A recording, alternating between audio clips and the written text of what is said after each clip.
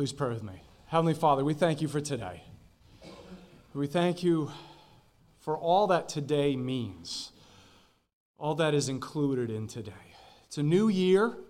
It's a new time for us to recommit ourselves to you, to be in your word more, to be in communion and prayer with you more, to spend more time with you, to let go of the frivolous, empty things that this world can only give, and to live to glorify you.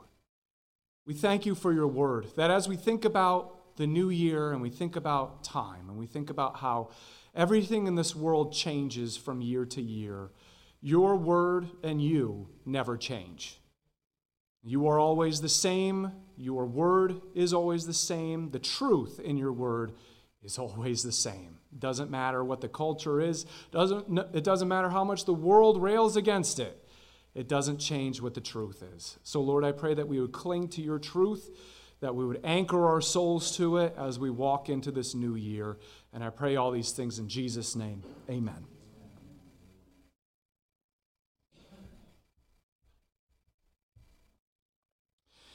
In my senior year of high school, my homeroom teacher was an Army veteran, having recently returned home from tours in Afghanistan and Iraq. The United States had invaded Iraq in 2003, about a couple of years before my senior year. Some of you are doing the math real quick, okay? And was fully engaged there. One day, one of my classmates, without much thinking, made a comment about the U.S. being in a time of peace. And I can remember my teacher replying, "You think we're in a time of peace? You do know we're in the middle of a war right now, don't you?" I remember that thought dawning on me because I hadn't thought much about it, because I was a dumb teenager. You see, World War II America was focused on the wartime effort. Rubber drives, metal drives, gas rations, blackout alerts. But things were apparently so normal for me living in America in 2005 that I had completely forgotten that the country was actually in the middle of a war. Most of us have grown so accustomed to just living normal, everyday lives that we've completely forgotten that we're all still in the middle of a war. A war for our families, a war for our lives, and a war for our souls. Sometimes we see it, and we're seeing it more and more these days. Sometimes we don't, but that doesn't mean it never went away. This is something we need to keep at the forefront of our minds, especially as we start a brand new year today. What in the world do I mean by this? When you're tempted to disobey God in whatever way or follow the way the world does things in any way, here is what is really going on behind the scenes. For our struggle is not against flesh and blood, but it's against rulers, against the powers, against the world forces of this darkness, against the spiritual forces of wickedness in the heavenly places. That's what's really going on. We're going to be looking further into what the Apostle James says concerning this subject this morning.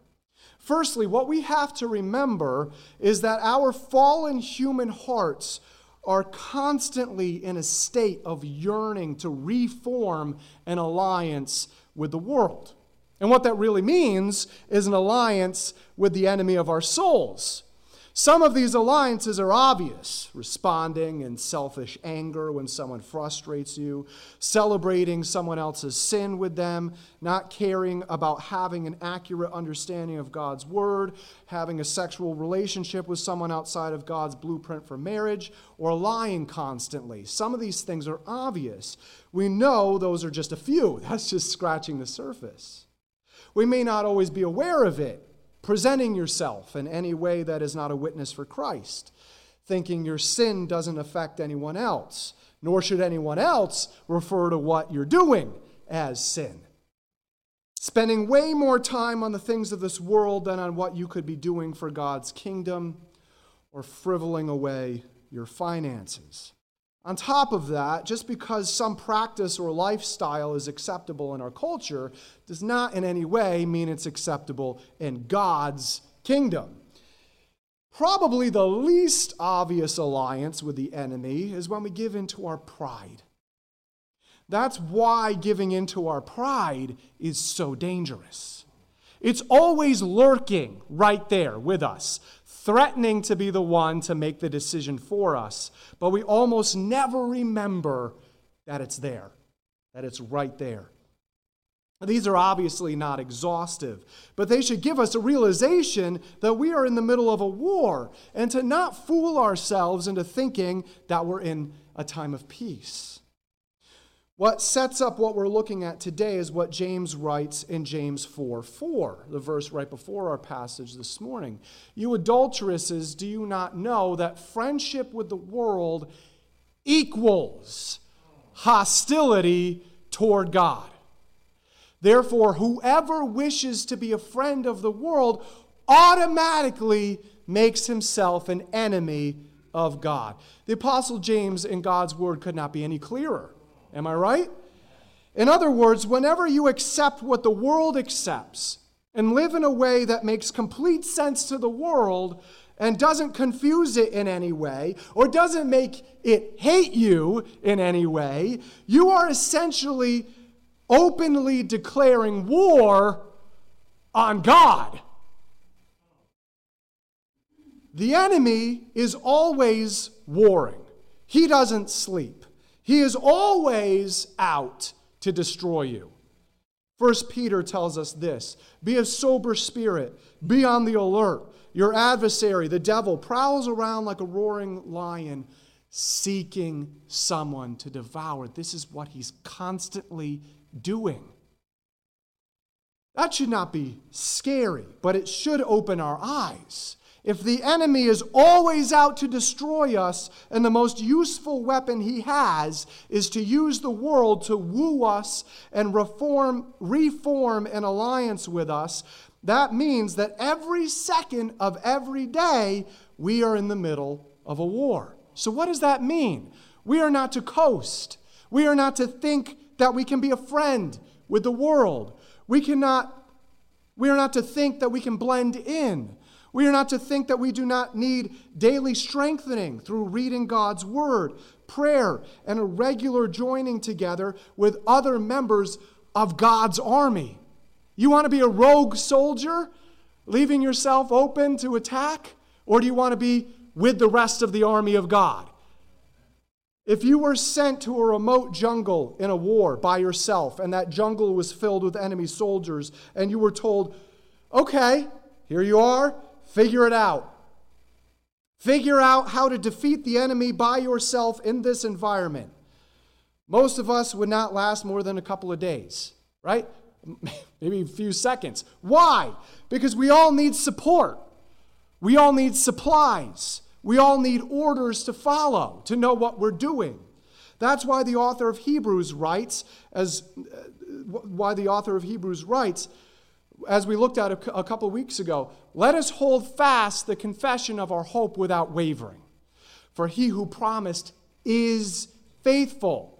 And let us consider how to stimulate one another to love and good deeds, not forsaking our own assembling together, as is the habit of some, but encouraging one another, and all the more as you see the day drawing near. And brothers and sisters, you look around the world around you, this day is drawing nearer and nearer. Amen? So that means we should be gathering together more and more regularly for that support and that mutual encouragement to these good works. Yes, if you're a believer in Christ, tell you this, if you are a believer in Christ, you need church. A lot of people are walking around this world, they say, I have my faith in Jesus. I don't need church. Yes, you do. You need church. You need to be supported by your brothers and sisters. It's not what your salvation is based on, but you still need it. You need to be supplied by corporate worship. You need to be reminded of your greater purpose on a weekly basis. And you need to be reminded of your strategies, the enemy's strategies, and the truth about what's going on. You need to be spurred on to keep going. The truth of the message of this war is not to be scared by the goal of our enemy. which is our destruction. That is his only goal, our destruction. But it's to be aware of what's going on and therefore to be alert. Here's the encouraging truth, however. It is not us versus unseen powers of spiritual darkness. It's not us against unseen powers of spiritual darkness. If it was, I think all of us would raise our hand here in agreement. We're all doomed. We'd have absolutely no chance. But here's the overwhelming good news. So, if you brought your Bible with you today, please turn to James chapter 4. It's in the New Testament. It's right after the bigger book of Hebrews.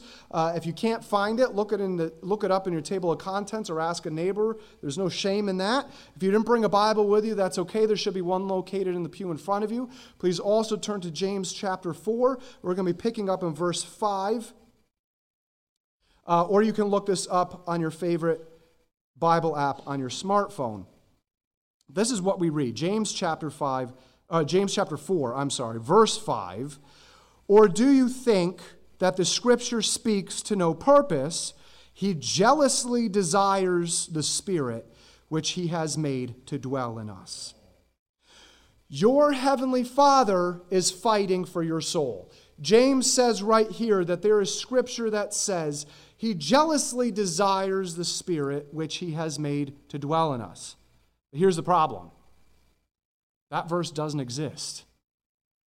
I spent some time with cross-references and search engines and commentaries trying to find that verse before I realized it's nowhere in the Bible. So what is James talking about? The best explanation is that James is referring to both a general characteristic of God found throughout the Old Testament and therefore Scriptures, which is the only Scripture James' readers would have had at that point, and in setting up for what he will say next in verse 6. The characteristic of God that's found throughout the Old Testament Scriptures that James is referring to is found in Exodus chapter 20, verses 4 through 6, nestled within the list of the Ten Commandments. You shall not make for yourself an idol or any likeness of what is in heaven above, or on the earth beneath, or in the water under the earth. You shall not worship them or serve them, for I, the Lord your God, am a jealous God, visiting the iniquity of the fathers on the children, on the third and fourth generations of those who hate me, but showing loving kindness to thousands to those who love me and keep my commandments. God's people were not to live their lives for anything other than God, who is the only one who could bring fulfillment into their lives. So God tells the nation of Israel, I am jealous for you. Think of it this way. Wouldn't you want your significant other to be jealous for you? Because what would that mean? If they were jealous for you, if they thought your heart wasn't completely theirs and was jealous, what would that mean? That they loved you fiercely and greatly desire you to love them back just as much. Now that's a limited, fallen human example, but it's the same with God. That is a tremendous truth, isn't it? That is a tremendous truth. God loved you so much that he was willing to become a man and suffer an excruciating death for you. Not only that, but he loves you so much that he comforts you in every affliction, that he gives you peace in the darkest night, and he promises to never, ever leave you, nor forsake you, nor give you up. And because of that, God loves us so much that he doesn't leave us on our own in this war.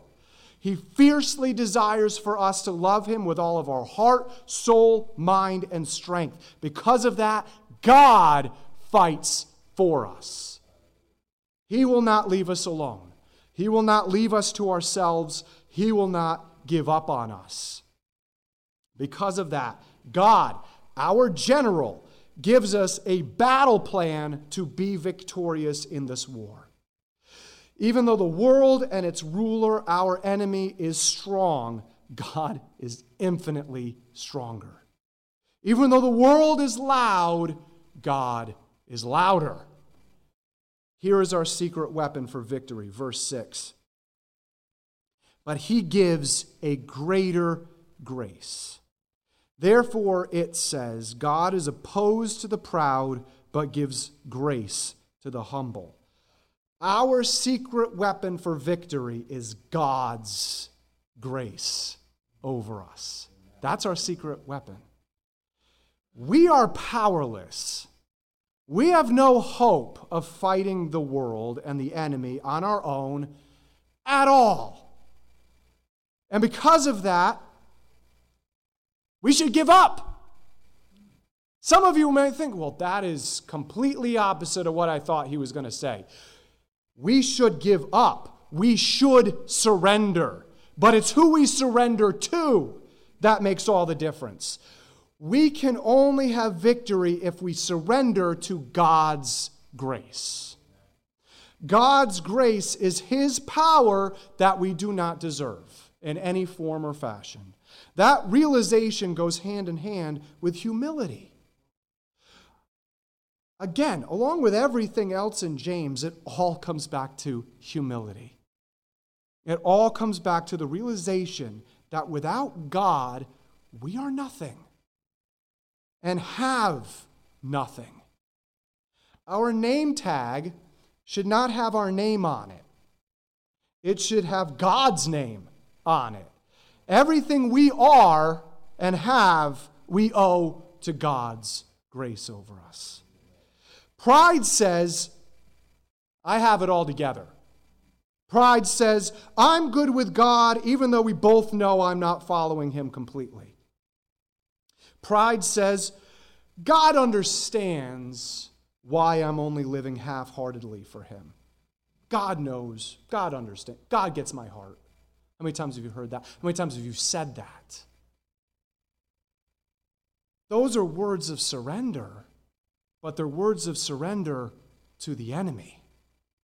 Once you take your life into your own hands, your morality into your own hands, and your purpose into your own hands, you surrender to the enemy. That's why James says, God gives a greater grace, a greater power than anything the world has to offer. And that power is this: God is opposed to the proud, but gives grace to the humble. That's the verse that James sets up for in verse 4, this reference to Proverbs 3:34. Or verse 6, rather, this reference to Proverbs 3:34. That word opposed, it's been noted, is a military term. Look at that. Verse 6, God is opposed. It's a military term meaning to battle against. No wonder, then, when we cave into our pride, that it's a one-way street to the enemy. Here's why. When you live according to your pride, you have two forces working on you. You have the world calling out to you, and you have God battling against you. You want God battling against you? I don't think any one of us wants that. Living according to your pride is the quickest way to fail and the quickest way to be defeated. Knowing that you can only rely upon God's grace and God's power in your life is the only way to succeed. And that requires humility. It absolutely requires it. Humility says, I can't fight this war on my own. I know my human heart is weak. I know my human heart will always seek an alliance with the world. I know that my human heart, as God's word says, is deceptive above all else. I need God. I need him to show me what the truth is. I need him to show it to me in his word. I need his power to fight in this war. That's why James outright says next in verse 7, submit therefore to God. Submit therefore to God. Resist the devil and he will flee from you. A lot of us have memorized that verse. It's a very famous verse. It's very clear in this verse. Submit to God if you want to have victory in this unseen spiritual war. You cannot sit out of this war. You are not somehow excused out of this war, like a note out of gym class. You're not excused out of this war. Every human being who has ever lived has been in this war. It's only a matter of whose side they're fighting on. It's only a matter of whose side they're fighting on. If you want to be on the winning side, God's side, you cannot sit on the fence nor think you have time to think on it or somehow opt out of this war. None of those are actual options or possibilities. You must submit to God's power and God's power alone. Remember, I said there are only two sides to this war. You can't sit on the bench. You're in the game. You're in the war. There are only two sides to it. If you submit to God, who are you then declaring open war on? Satan. You cannot fight for both sides. You cannot just sort of be there in the outfield chasing butterflies. You are either fighting for the enemy or you're fighting for God. Those are the only two options in this battle, in this war. You cannot, if you fight for God, you have given up any sort of allegiance to the enemy.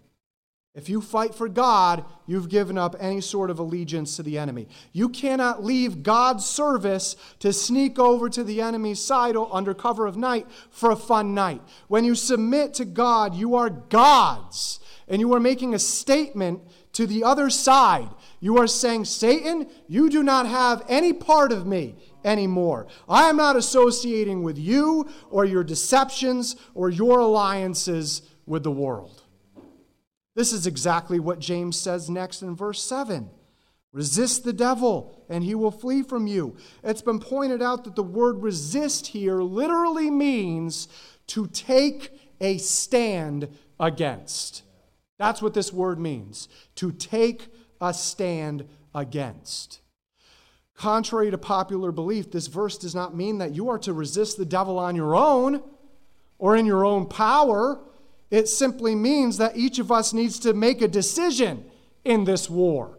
Are you submitting to the world and its ruler and therefore taking a stand against God? Or are you submitting to God and therefore taking a stand against the enemy?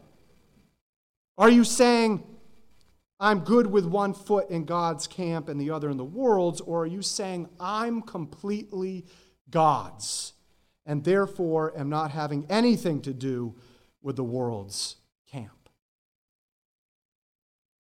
It's all good to know who's declaring war on who and what the battle plan is. But when you're in the heat of the battle, you need to know what to actually do. A general could say, take that hill. That's the battle plan. That's what we're doing. But knowing what to do to actually fight to get there is a whole different matter. And the most important one, the truth is this. In order to win the war, you must lose. Say what? In order to win the war, you must lose. You must lose yourself. You must lose your pride. You must lose your desire for this world and everything, all the emptiness, all the pettiness it offers. And by willfully giving everything up, you gain everything in return. James puts it this way, verses 8 through 9. Draw near to God, and he will draw near to you. Cleanse your hands, you sinners, and purify your hearts, you double-minded. Be miserable, and mourn, and weep. Let your laughter be turned into mourning, and your joy to gloom. Some of you are saying, how is this a New Year's message here? You might say, well, that's weird. I thought God wanted me to be happy. I thought God wanted me to be joyful in Him. He wants you to be joyful, yes, but in order for that to happen, a lot of things need to be removed. When God prunes you, does it feel good? No. When God prunes you, it hurts, right? You think, I pruned my rose bushes the other day to winterize them. You think they were sitting there, this is silly, but you think they were sitting there thinking, oh, this is great, thank you. No, it hurt. It hurts to get things pruned off of you. When you repent of things, it hurts. It says no to your pride, and it says yes to God's healing. Repentance brings tears. That's the way it's supposed to be. It admits to God and perhaps to someone else that you have been selfish. It admits to God and perhaps someone else that you've been prideful. You know what that does? It gives up pride. It gives up selfishness. It surrenders to humility. And that's why it hurts. That's why it's painful. That's why it brings mourning and weeping. Really digging out parts of yourself directly connected to your pride hurts. But it's the best type of pain. A lot of kinds of surgeries, even so-called common ones like an appendectomy, involve the removal of something from your body. It's either removal of a tumor or a problematic organ or a toxin-filled appendix or something else, but it's something that is harming and destroying your body. It needs to be removed, but in the process of that surgery, along with the recovery process, you're not all of a sudden feeling incredible, are you? No, not at all. It hurts. You're in pain. It takes time to heal. There are tears until the healing process is completed. When you repent of your pride, it hurts because God is removing that part of you directly connected to your pride, and there's mourning, and there's weeping, and there's gloom because it hurts. You realize how sinful you really are, how poisoned your heart really is, and how prideful you really are.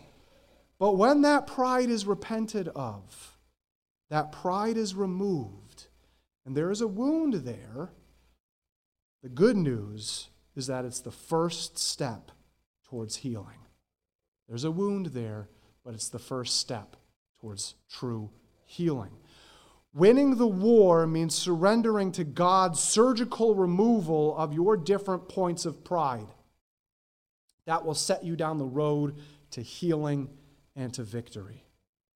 Drawing near to God accomplishes two things directly connected to this surgery. Let's use another example. Say you've been in a battle that involved shrapnel and you took a direct hit. You would want as much of it to be removed as possible, but you can't start approaching the surgical tent and yell from 200 feet away to the surgeon, "Okay, I'm ready for you to remove the shrapnel from my body." First of all, you have no idea the extent of the injuries you've sustained, let alone the surgeon. He has no idea the extent of the injuries you've sustained. You must draw near to the surgeon, again, for two reasons. Firstly, so you can know the extent of your wounds, which will cause mourning and weeping and gloom, because you're realizing how bad your situation really is. And secondly, so the surgeon can remove as much of it as possible, which again will cause weeping and mourning and gloom. But when it's over and you've been given time to heal, you will be made whole. Winning the war means allowing God to remove pride from you. That's what it means. Winning the war equals allowing God to remove pride from you. It means to let God remove sin from you. It means to let God remove something that is connected to the world and is not good for you. It means to let God remove something or someone who is a bad influence over you. It means to tell God, I'm a sinful person. I'm not well. Please remove what needs to be removed from me and start the process of healing in me. It means to tell God, Lord, I'm weak. I cannot fight these battles of temptation or depression or discouragement or guilt or desire for the world on my own. I need your power. I need to ask you for your power on a second-by-second basis, recognizing the war I'm constantly in and knowing I can only win by you giving me your power. That's what James means when he says in verse 10, humble yourselves in the presence of the Lord, and he will exalt you. He will exalt you. God's power comes from humbling yourself before him and him alone. You might be fighting intense battles over temptation. You have to remember that you are not perfect and you will fail, but God's grace is stronger. That's not to say that you use that as an excuse to continue in it. What that means is knowing that what you're struggling with is sin. You know that, but it has no power over you. What it means is knowing that God is changing you, and it's a process. What it means is that in the middle of that temptation, declaring to God, I am not giving in to my selfishness. I surrender myself to God and therefore take a stand against the enemy by relying on God's power. It means that when you know a situation is going to arise, when you will be tempted in that area, preparing yourself for that battle and asking God for his strength right then and there to go into that battle. You might be fighting intense battles over depression and discouragement. Rest assured, you are not alone. It's not just you. Everyone's dealing with this. The enemy wants to keep you in darkness. The enemy wants you to think you're alone in this. But God tells us there is no darkness in God. There is only light.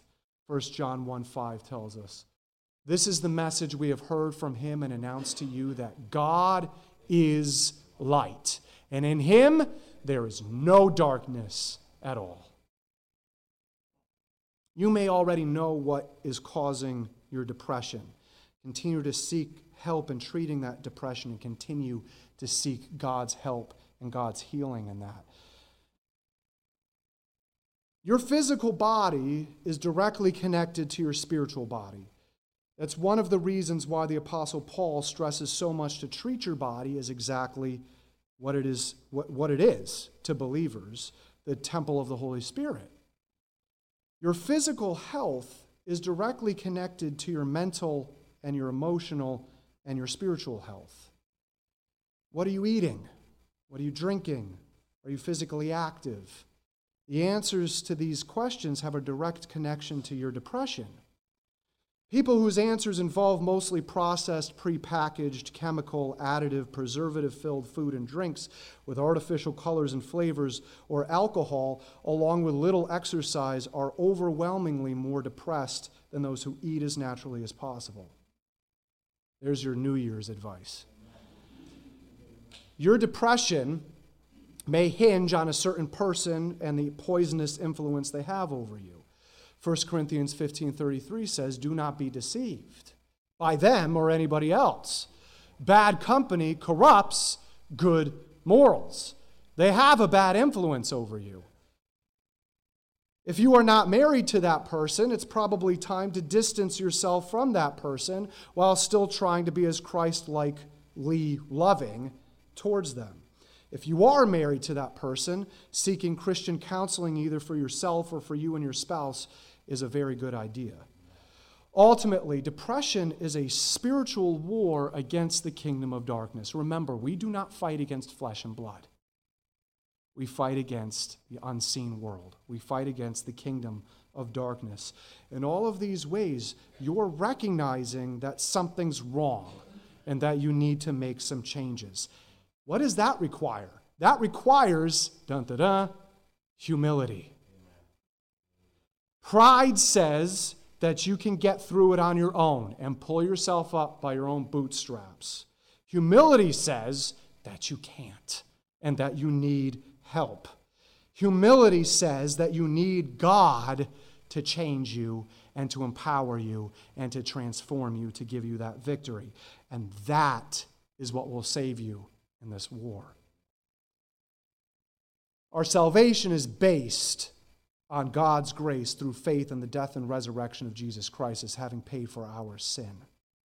And then these everyday victories are based on relying on God's power and God's healing and humbling ourselves before Him. These are only a couple of ways the enemy tries to defeat us. For the believer in Christ, there are many, many ways that the enemy tries to defeat us. But that's why Paul says, finally, be strong in the Lord and in the strength of His might. Put on the full armor of God so that you will be able to stand firm against the multiple, plural schemes of the devil. That's what these different attacks are. Schemes and deceptions to blind us so that we turn our focus off of our only path to victory. They may take different forms, but they're all the same attack. To make us forget where our victory comes from, and that's by drawing near to God and humbling ourselves before Him. That's by knowing that we are weak and we need help from Him. That's by crying out to Him for His power to overcome these things in our lives that the enemy tries to destroy us with. I want to close this morning, before we come before the Lord's table, by reading the last verse in our passage this morning again, verse 10. Humble yourselves in the presence of the Lord, and He will exalt you. You will have victory. You will overcome, and you will win by losing yourself and humbling yourself before God.